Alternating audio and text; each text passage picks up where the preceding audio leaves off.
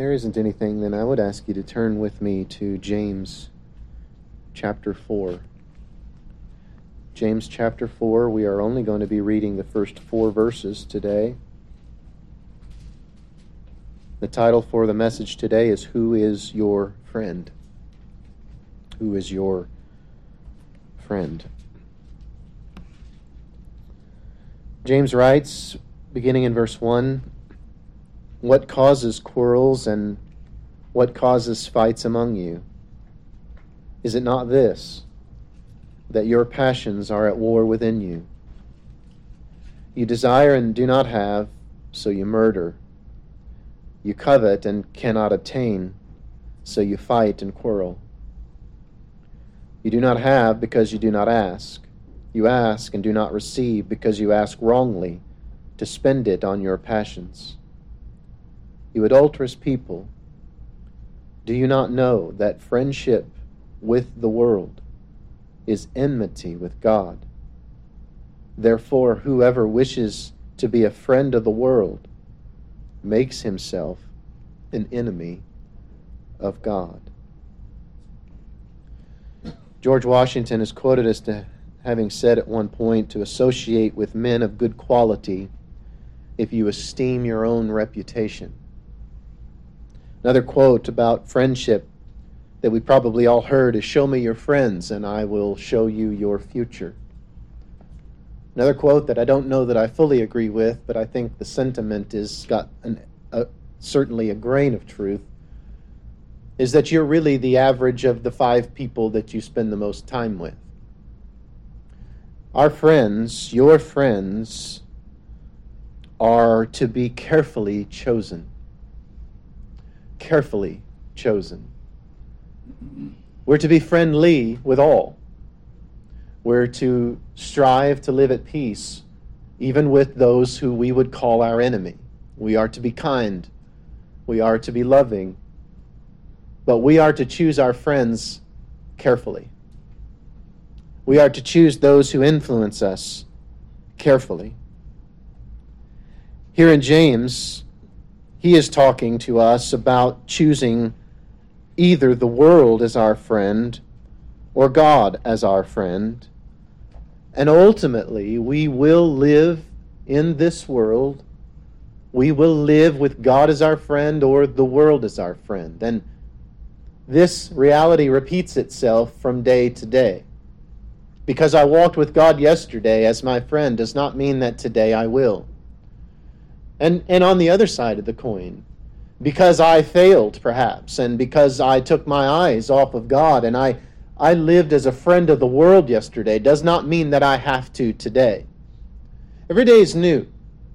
It's made new. We don't escape consequences of past behaviors. We don't. The Bible's clear. What we sow, we reap. We know this to be true, but our friends are to be chosen with the greatest of care. And here we are told that we are either going to choose God as our friend or we're going to choose the world. We cannot choose both. Not ultimately. We can't choose both because God won't allow that, and neither will the world. The world's going to demand that you choose the world as your friend, not God. And God is going to demand that you choose Him and not the world. You see, these two things, the world and God, these two entities, God Himself and the world in which we live, they want opposite things. They don't want the same thing for you or from you. They want 180 degrees different things from you. And to think that you can be a friend of the world and to be a friend of God, I thought as we were driving here, this idea came as we were traveling here this morning. I thought to think that one can be a friend of the world and that is going to be a good thing and a helpful thing is kind of like Neville Chamberlain thinking that Hitler could be his friend. Negotiate with a man who wanted 180 degrees different what the rest of the world wanted. A man who had evil intentions, as dark perhaps as the world has ever seen. But there was Chamberlain thinking that he could be a friend of this man. And his myopathy, if you might call it that, his short-sightedness, his desire to get along with a murderer caused him to make some very poor decisions. And I think as well, when we desire to make the world our friend, we try to be friends with the world, we too make some very poor decisions. We make them, and we make them knowingly even sometimes, but we have evidences, I think, that the Scripture gives us here as to which one is indeed our friend, either the world or God. You see, words alone don't define this. Words alone do not make us a friend of God. They don't make us a friend of the world. Words by themselves, they don't have that power. There are evidences. There are things that are evident in our life. Friendship with the world will make you look like the world, think like the world, behave like the world, and you'll fit in just fine with most of the world. And you won't have a lot of trouble with the world, it seems. You'll get along. Now, you won't be satisfied with that. There'll be things that we're going to talk about in a moment that continue to vex you and cause you trouble, but if you're going to be a friend of the world, you're going to have to share some things in common with the world. You're going to have to want some of the same things that the world wants. You know, just as inevitably as you act like your friends, and you do, we're all influenced by them, you will act like the world if the world is your friend. If this world is your friend, and that friendship with the world will impact every area of your life. All of it. There'll be no nook or cranny. There'll be no stone left unturned. Friendship with the world will become an all-consuming thing in your life. And I want you to know that the world has no good intention for you. It is not concerned with you. It's concerned with itself. But even here, the strength of James' words in these verses, they tell us the jarring truth. The jarring truth that you're going to have to choose. Friendship with the world or friendship with God, and you can't combine the two. These are jarring words, especially to us today. We don't like to phrase things like James does here. We don't like to think about this like he presents it to us today. But we are either a friend of the world or we are a friend of God. We cannot at the same time be a friend of both. Now, again, don't misunderstand.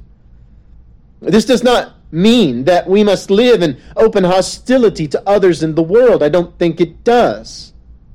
In fact, we're told that as much as it is possible for us, as much as it lies within you, the Scriptures say, we are to live peaceably with all. We're to be, again, kind to all. We're not to disconnect ourselves entirely from the world because Jesus said He intentionally left us here in the world. But the question remains, will the world be our friend, or are we going to make God our friend? Again, we are to love even our enemies, but loving our enemies does not make them our friend. Loving your enemy does not require of you to make them your friend. This is difficult stuff. This is hard medicine, I know. These are words that are not popular in the mindset of people today, particularly here in the United States and other places like it. We want to be friends to both. But according to this passage of Scripture, we cannot be. We cannot be. This is not my assessment. This is not my judgment. This is the judgment of the Word of God, plainly and clearly teaching us this truth. God says that to make yourself a friend of the world is to make yourself an enemy of His. So you see, we are between two. We're going to choose. And we're going to choose every day again and again and again. And we're going to choose ultimately. We might say more about this later. There is a point in time in your life, I pray, that you chose to make God your friend, and you turned from the world, that world that you then all of a sudden understood that it had nothing good for you, no interest on your behalf in its mind and heart, but God does, and God did, and God sent His Son to die for you so that you might be His friend. And I pray that there was a moment in time when you became God's friend. You met Him, and you not only met Him, but you trusted Him. You confessed your sin. You asked Him for forgiveness. He forgave you, and that burden was replaced with peace. And you became the friend of God. And from that day until now, I pray that there is a desire in your heart to make God even a greater friend to you. And that every day as you awake, that there is a hope in your heart that today I will make God my friend. I will choose Him above the world. I pray there was a moment in time when that happened. And if there is, I want you to understand, though, that when each morning when you awake, and it is as though you become alive again, because as asleep, you're unconscious.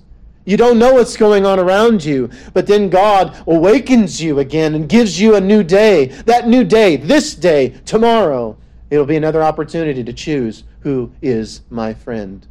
This world? Am I going to be friendly and be friends with the world, or am I going to be a friend of God? And I have to present it to you as the Scriptures present it to me and to us all. To choose the world is to make yourself an enemy of God. It's just as plain as it can be. Now, we have some evidences that we can look at our lives and examine them and understand who it is between these two, the world or God, that I am making my friend. And he says in verses 1 and 2, we see these evidences. What causes quarrels and what causes fights among you? Again, you see, friendship with the world demands that we want the same things that the world wants. It just demands that. Friendship with the world demands that we behave and think like the world thinks and behaves. It just does. In order to be friends with anyone, there has to be some sort of mutual agreement between the two. Does there not? And I think we even hear this and read this in Amos chapter 3, verse 3, when Amos is listing a bunch and asking one after the other of rhetorical questions. And one of those rhetorical questions that he asks is this: do two walk together unless they have agreed to meet? The King James says it this way: how can two walk together unless they be agreed? So, as we choose our friend, either God or the world, if we choose the world to do that, we're going to have to desire and want the same things that the world wants. So there can be some evidence here in my life as I can examine my own heart and my own life as to who it is that I am making my friend. Do I want the same things the world wants, or do I want the same things that God wants? Do I want the money of the world, the riches, the treasures? Do I want the power that the world offers? Do I want those things that Satan tempted our Lord with when he took him up to the temple and he showed him all that Satan said he could give to him? Do we want those things? Do we want our kingdom here? Do we want the power that comes with the world? Do we want the fame, maybe, that the world offers, or the ease? That's probably more of what we would want. I don't know that too many of us, honestly, are all that interested in fame. And I don't know that we're really all that interested in becoming a billionaire. But I think we are all interested, are we not, in ease and comfort in the world. We want the world's comfort. We want the world's security. We want what, sadly, has become a distorted version of the American dream. We want it. We want the world. And so we become friends with the world. But the Bible tells us if we make ourselves the friend of the world, we have made ourselves at the same time the enemy of God. So who is your friend? Every day that you awake, who are you going to walk with in this life as your friend? We can become so friendly with the world that we begin to think, by the way, that the things that the world offers us, we have a right to. All the money and the comfort and the power and the ease and all of those things. And this, that, not even in a political idea, this idea that we are owed things.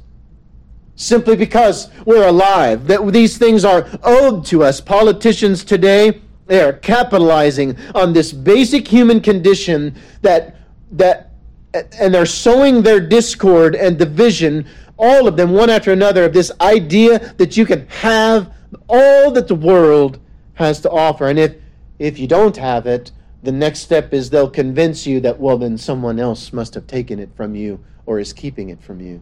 And the problem is not that somebody's keeping it from you. The problem is you've made the world your friend. That's who you want to walk with. That's who we want to be with, rather than God.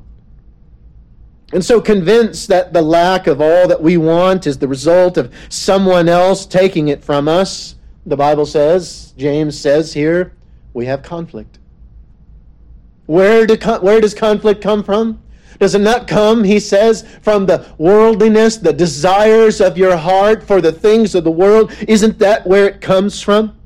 You see, we live in a world of limited resources, but seemingly limitless desires. We live in a world of limited resources. There's only so much to go around. That's just true. But if today you are walking as a friend of the world, I want to give you something to think about. If you don't already know these things to be true, you will someday, and so I want to save you some time and some hurt and some disappointment if I can. And I pray that the Spirit of God does, and He convinces you of the truth of some of these things that will be said today. But I want to tell you these things. The belly that wants nothing but the world is never full. The mind that wants nothing but the world is never certain. The heart that wants nothing but the world is never at peace. And the body that wants nothing but the pleasures of this world is never satisfied. This world is not your friend, even if you want to make it yours. You will never be satisfied with this world. So to be a friend of the world is to throw your life into an unending state of conflict and dissatisfaction. So make God your friend. Look to Him, not this world. Now, these things alone, I think, should be enough to convince us that friendship with the world rather than God is a poor choice. But it gets worse still if we keep reading. As James continues, we find that the limitless and never satisfied worldly desires are a root sin to a great many other sins. And even James does here, murder. Worldly desire will lead you to greater and greater sin in your life. If you already know God, I want to warn you about this. I want you to understand this. And if you don't know God, I want you to know that if you continue to fill yourself with the worldly things of this life, it will separate you further and further from God. Because you see, the limitless and never satisfied worldly desires that we have, they will send us into all manner of other things. Was not desire the root sin in David's life that led him to murder Uriah? What you desire in the world, it will not end there if you continue to entertain it, if you continue to make it your friend. It will sow its seeds of corruption in your heart and in your mind and in your life, and you will go to places you never imagined you would go. So please don't make this world your friend. It's not your friend. James asks here a rhetorical question about where disputes and fights come from. The answer clearly is worldly desires that war within us. And I might say something about this again later. But James, again, remember, he's talking to fellow believers. He's writing to the same people that in previous chapters he's called brothers. Now he calls them something very different. But he calls them brothers, who he's writing to. James is asking his brethren, his fellow believers, what causes wars in your life and disputes and fights? Is it not the worldly desires within us? You see, there is a warfare going on right now within you over who you are going to choose as your friend right now. There's a war going on inside of you and inside of me.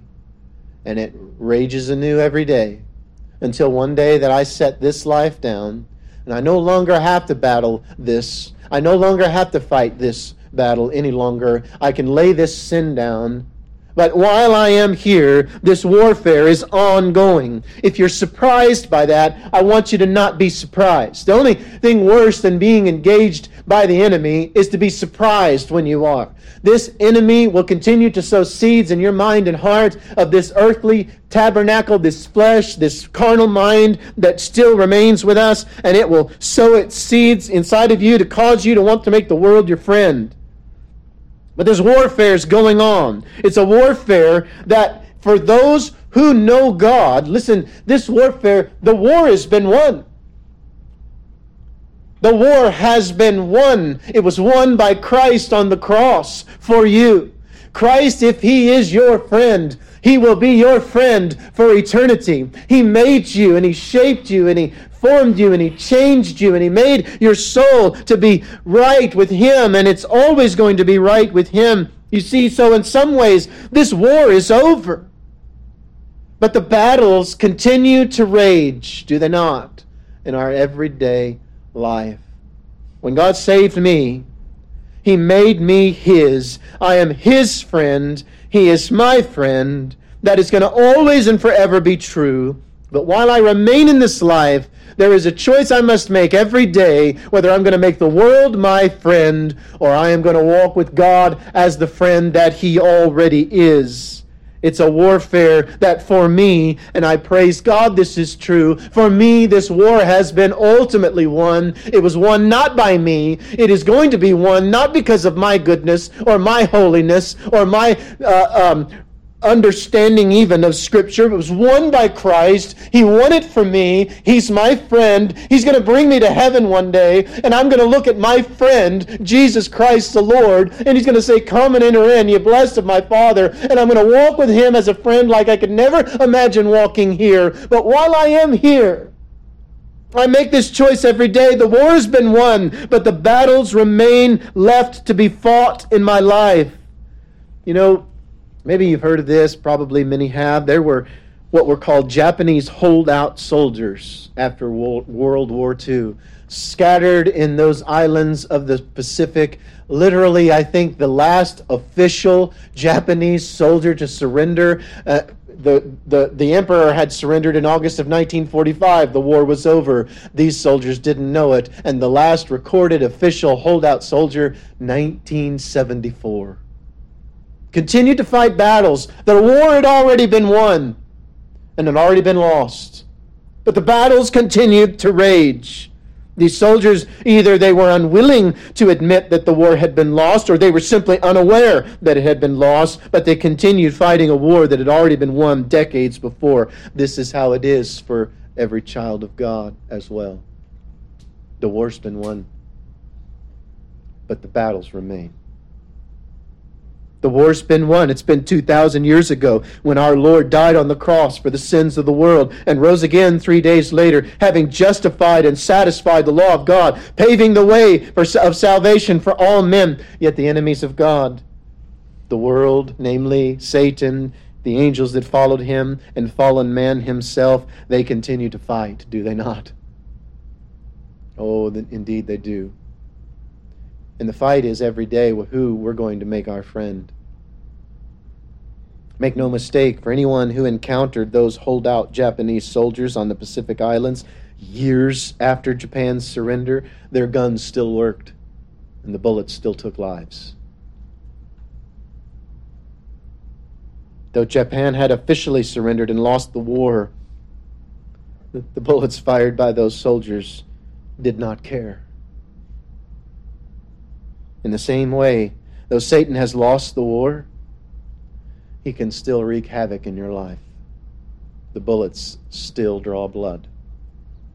The things that he would desire to do to you and even with you remain. Worldly desires and the friendship of the world will always be deadly to us while we remain in these bodies and living in this world. It will always remain deadly. And James knew that. And God told him to tell us this. Friendship with the world, you make yourself an enemy of God. You can't be a friend to both. So I ask you today, what worldly desires are raging inside your heart? What friendship with the world have you been courting? I pray none, but I also think for all of us that probably isn't true.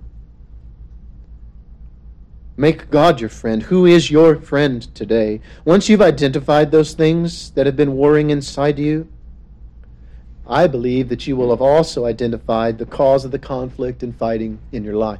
I do. I think that's part of it. Not all of it, of course. The world is going to bring us trouble, and it's going to bring us conflict, unasked, unbid, unprovoked. But much of the trouble and struggle in our life, I think it's because of this warfare that goes on in our own hearts. Now, before moving on, I want you to note carefully what these two verses are saying about coveting. I think it's just important enough to call it out. What causes quarrels and what causes fights among you? Is it not this, that your passions are at war within you? You desire, in verse 2, and do not have, so you murder. You covet and cannot obtain. There is what we might call a vicious cycle to coveting and making the world your friend, to covet the things of the world. To covet something, if you look up the word and you study what it means, to covet something is to desire something that belongs to someone else. To covet is to desire something that belongs to someone else. Do you see now why he says you covet and cannot obtain? You cannot obtain because what you're after doesn't belong to you. Even if you are successful, and by the way, I don't think most of the time you will be, even if you are successful at obtaining the thing that you covet, all that you have done is add thievery to your list of sins. Because you've taken something that does not belong to you, and you've taken something that belongs to someone else. And I believe this goes for things, of course. Even in the Scriptures, we have this example, not to covet your neighbor's wife, not to covet the things that your neighbor has. And we ought not covet the house of our neighbor and the cars that our neighbors drive or that the world presents. We ought not to covet those things. They don't belong to us. And if we take them, we've taken what does not belong to us. And while that applies to things and worldly, earthly treasures, for whatever reason, God brought this idea and this thought to me that also applies to lives in general. Don't covet the life of the world, anyone's life. Don't covet someone else's life. It's not yours. And if you covet it and somehow you do all that you can and you obtain that life that you want, that you coveted, that somebody else had, you're living a stolen life, not the one God intended for you to live. Who's your friend? Are you coveting the things in the world? Are you desiring them? Or have you coveted the things of the world and you have stolen even perhaps things that don't belong to you? If you do that, I want to encourage you and warn you, you simply have invited more fighting and quarreling into your life as you attempt to hang on to what isn't yours. And lastly, on this thought, before we move on, this might seem unrelated, but I think it is. Just to covet all of those, whatever it is that you covet, it's going to essentially become friendship with the world. So live the life that God has given to you, not the one that He's given to someone else. Social media, I think, in this way is so dangerous and so damaging. It can be so effective at what marketers call the bait and switch tactic. Social media is it's a danger, and I don't want to just sound like a curmudgeon. I don't. But I want to warn you of its dangers, and others have as well. It's just a bait and switch campaign so much of the time. This marketing causes people to covet the lives of others to the point that they attempt to take for themselves a life they were never intended to live and in reality never could. I encourage you to look at Scripture to determine the life you ought to be living, not the world. Listen to God as your friend, not the world as your friend, for counsel on how your life ought to be lived. So many people, social media, they embellish the good and hide the bad, and on the surface it looks like everything is so wonderful, and they're friends with the world, and things are just going swimmingly, and they're just going wonderfully, and you think to yourself, I just want to be like that. I want to live like that. I want to be that happy. I want to eat that kind of food. I want to live in that kind of house. I want to have that kind of job. I want to have that kind of family. And they've embellished the truth, and they've withheld, or they've embellished the good, and they've withheld the ugly. And it can paint a picture that is as false as it can be. But that picture, as it's painted, so often tempts us to make the world our friend. But we are confronted with the very real truth that if the world is our friend, then God is our enemy. So who is your friend today? He moves on. He says, you do not have because you do not ask, and you ask and do not receive because you ask wrongly to spend it on your passions. Now, that the last sentence in verse 2 was not made the first sentence in verse 3, I believe, is an unfortunate choice made when the Bible was divided into verses by Stephanus back in the 1500s. I think it was a poor choice. James clearly, I don't think, is arguing that the reason you do not have what you covet is because you haven't asked for it. Clearly, we're not to covet at all. I believe that phrase, you do not have because you do not ask, should have started verse 3 rather than end verse 2. But let's leave that aside for a moment and just look at what is said here. It's a change of thought. This is of note again because it's here that there is a clear divide between what might be considered Eastern thought and Eastern religion and Christianity. Buddhism, or Eastern thought even in general, seems to make the connection. I think it makes the connection between suffering and worldly desire. I think they make that connection. I think that's seen. But that's where the commonality stops. Because what a Buddhist will then encourage you to do is to empty yourself of all desire, to ask for nothing, to want nothing, to be okay with emptiness. In fact, not only to be okay with it, but to seek it. But this is not the Christian message at all. This is not what James says in any way. Now, there's an obvious flaw, by the way, logically, to that Buddhist approach. That one is to desire to remove all desire.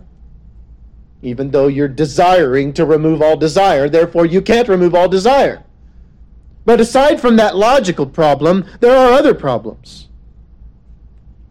There's a clear distinction here between the Christian mindset, the Christian view of this issue, and the worldly one. The Buddhists here would never resolve the problem of worldly desire by encouraging us to ask for anything, much less God. But this is the message that James gives. Ask God for what you need. Make Him your friend. Eastern mindset, perhaps again the Buddhists, their solution to the pain brought about by being a friend of the world is to choose no friend at all. To go through life with no desire except to have no desire. No goal except to have no goal. No anger, no sadness or frustration by having no feelings whatsoever. This is a way of thinking, I think, that can be hugely attractive to many, particularly those who are or have and are in the midst of terrible, great pain in their life. Anything but the pain. Emptiness before the pain. No friend if my only choice is the world or God. Emptiness and nothingness, that is a path to emptiness, obviously. But this is not what James says. This is not the solution offered by Scripture, and it's not the solution that speaks most deeply, I think, to the human soul. The response when you are let down by the world, when you've chosen it as your friend, is not merely to stop being friends with the world. It is to turn to God as your friend and call out to Him and cry out to Him. When God and the Holy Spirit convicts you of sin, the answer is not to withdraw from that, The answer is not to even just withdraw from the world. The answer is not to just sin a little less. The answer is not to just reform yourself and make yourself a good person. The answer is not to have other people think highly of you. The answer is not to withdraw from the things that the world would have you to do. Merely, the answer is to make God your friend, to seek Him, to be truly and indeed friends with God. As you turn to God and desire His friendship rather than the world's, we need to note carefully what James says about this process. You will never have if you never ask, he says, and I think this is speaking of asking for things that your heart most desires.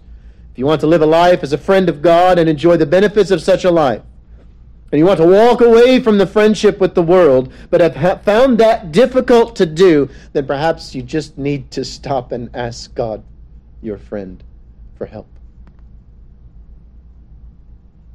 You want satisfaction in life? Then ask God for it. You want peace? Then ask God for it. Make Him your friend. You want to know what the meaning of life is, the meaning of your life is? Then ask God.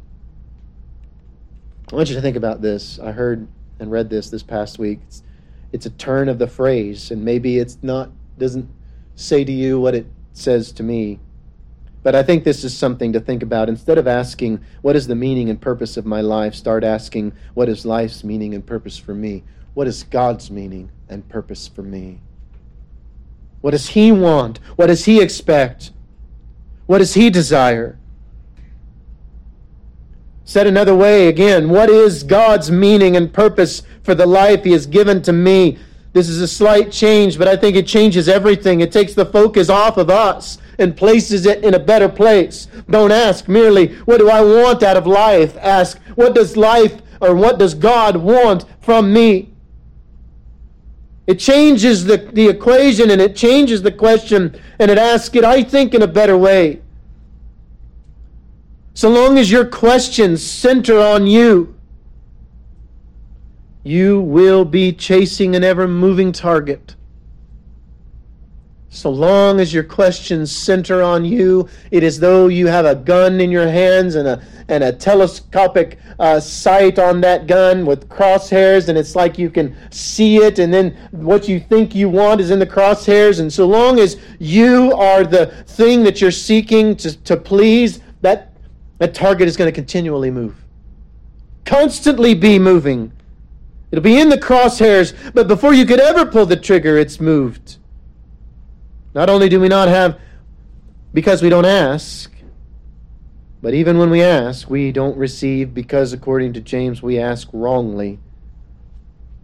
Maybe you've made it past the silence with God. Maybe you're no longer guilty of just not asking. You've been asking and asking and asking, and maybe you still haven't received. And maybe you're beginning to get frustrated, and maybe you're beginning to question whether God is your friend after all or not. But again, you're past the point of not asking. And you're asking, but James says you ask and don't receive because you ask wrongly, or as the King James puts it, amiss. Maybe you're asking God for whatever you're seeking every day. Every day you bring this request to Him. And I encourage you to do that and continue to. Yet, we must take care with how we do that.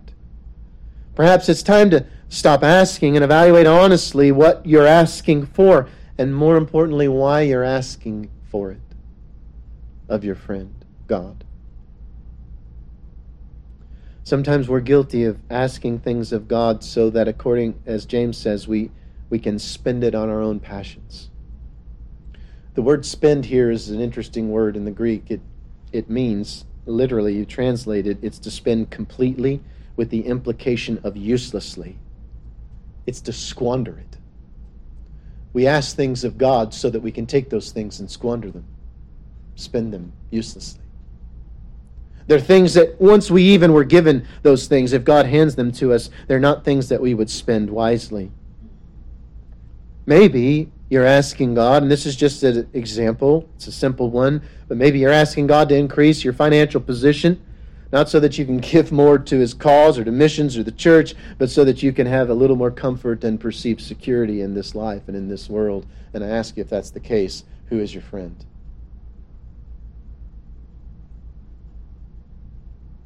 Now, God might on occasion allow you to have the things that you ask for. We surely, though, can't expect God to give us something that we will end up wasting, can we? At least we shouldn't. Asking God to give you financial freedom so that you are more comfortable, easy, or prosperous is to ask for money that will ultimately be wasted. To spend it on your own passions. Friend of the world or friend of God. We have to choose. And again, I know this is difficult stuff. I know in our minds today that it's difficult for us to hear this. But we can't change the words of Scripture. We can't change what the Holy Spirit inspired James to write some 2,000 years ago when he said, friendship with the world is to make yourself an enemy of God. And if we don't have, perhaps we're not asking. And if we don't have and we are asking, perhaps we're asking with the wrong motives and the wrong reasons. And he closes today, and I will close, at least in verse 4. He doesn't close, but I will, due to time's sake. In verse 4, you adulterous people. Why? Why is James so hard here? Why does he call his brethren you adulterous people? Isn't that just a little over the top? Don't you just want to kind of take James aside and say, ease off a little bit. Ease up. You just called your fellow believer in Christ an adulterer. That's not necessary, James. It's over the top. It's too controversial. It's not what you ought to say. Well, why does he say it? And this is some difficult truth. He said it because that's exactly what they were when they asked the world to be their friend. They were meant for another. They were betrothed to another. And in a sense, they were wed to another. But they flirted dangerously with the world, and they ended up in an adulterous relationship with the world. I would say, by the way, that 99% of all affairs, they probably begin with flirting. Men and women play at the edges of the flame, enjoying the excitement and the heat of the exchanges, and like moths drawn to the light, they don't realize that the light that they are drawn to has a flame, and it burns up their life and singes even those near to them. That's what friendship with the world will do for us.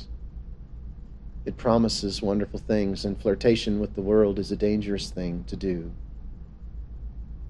won't leave it there. It'll often go to place where James calls us and these others he's writing to, you adulterous people.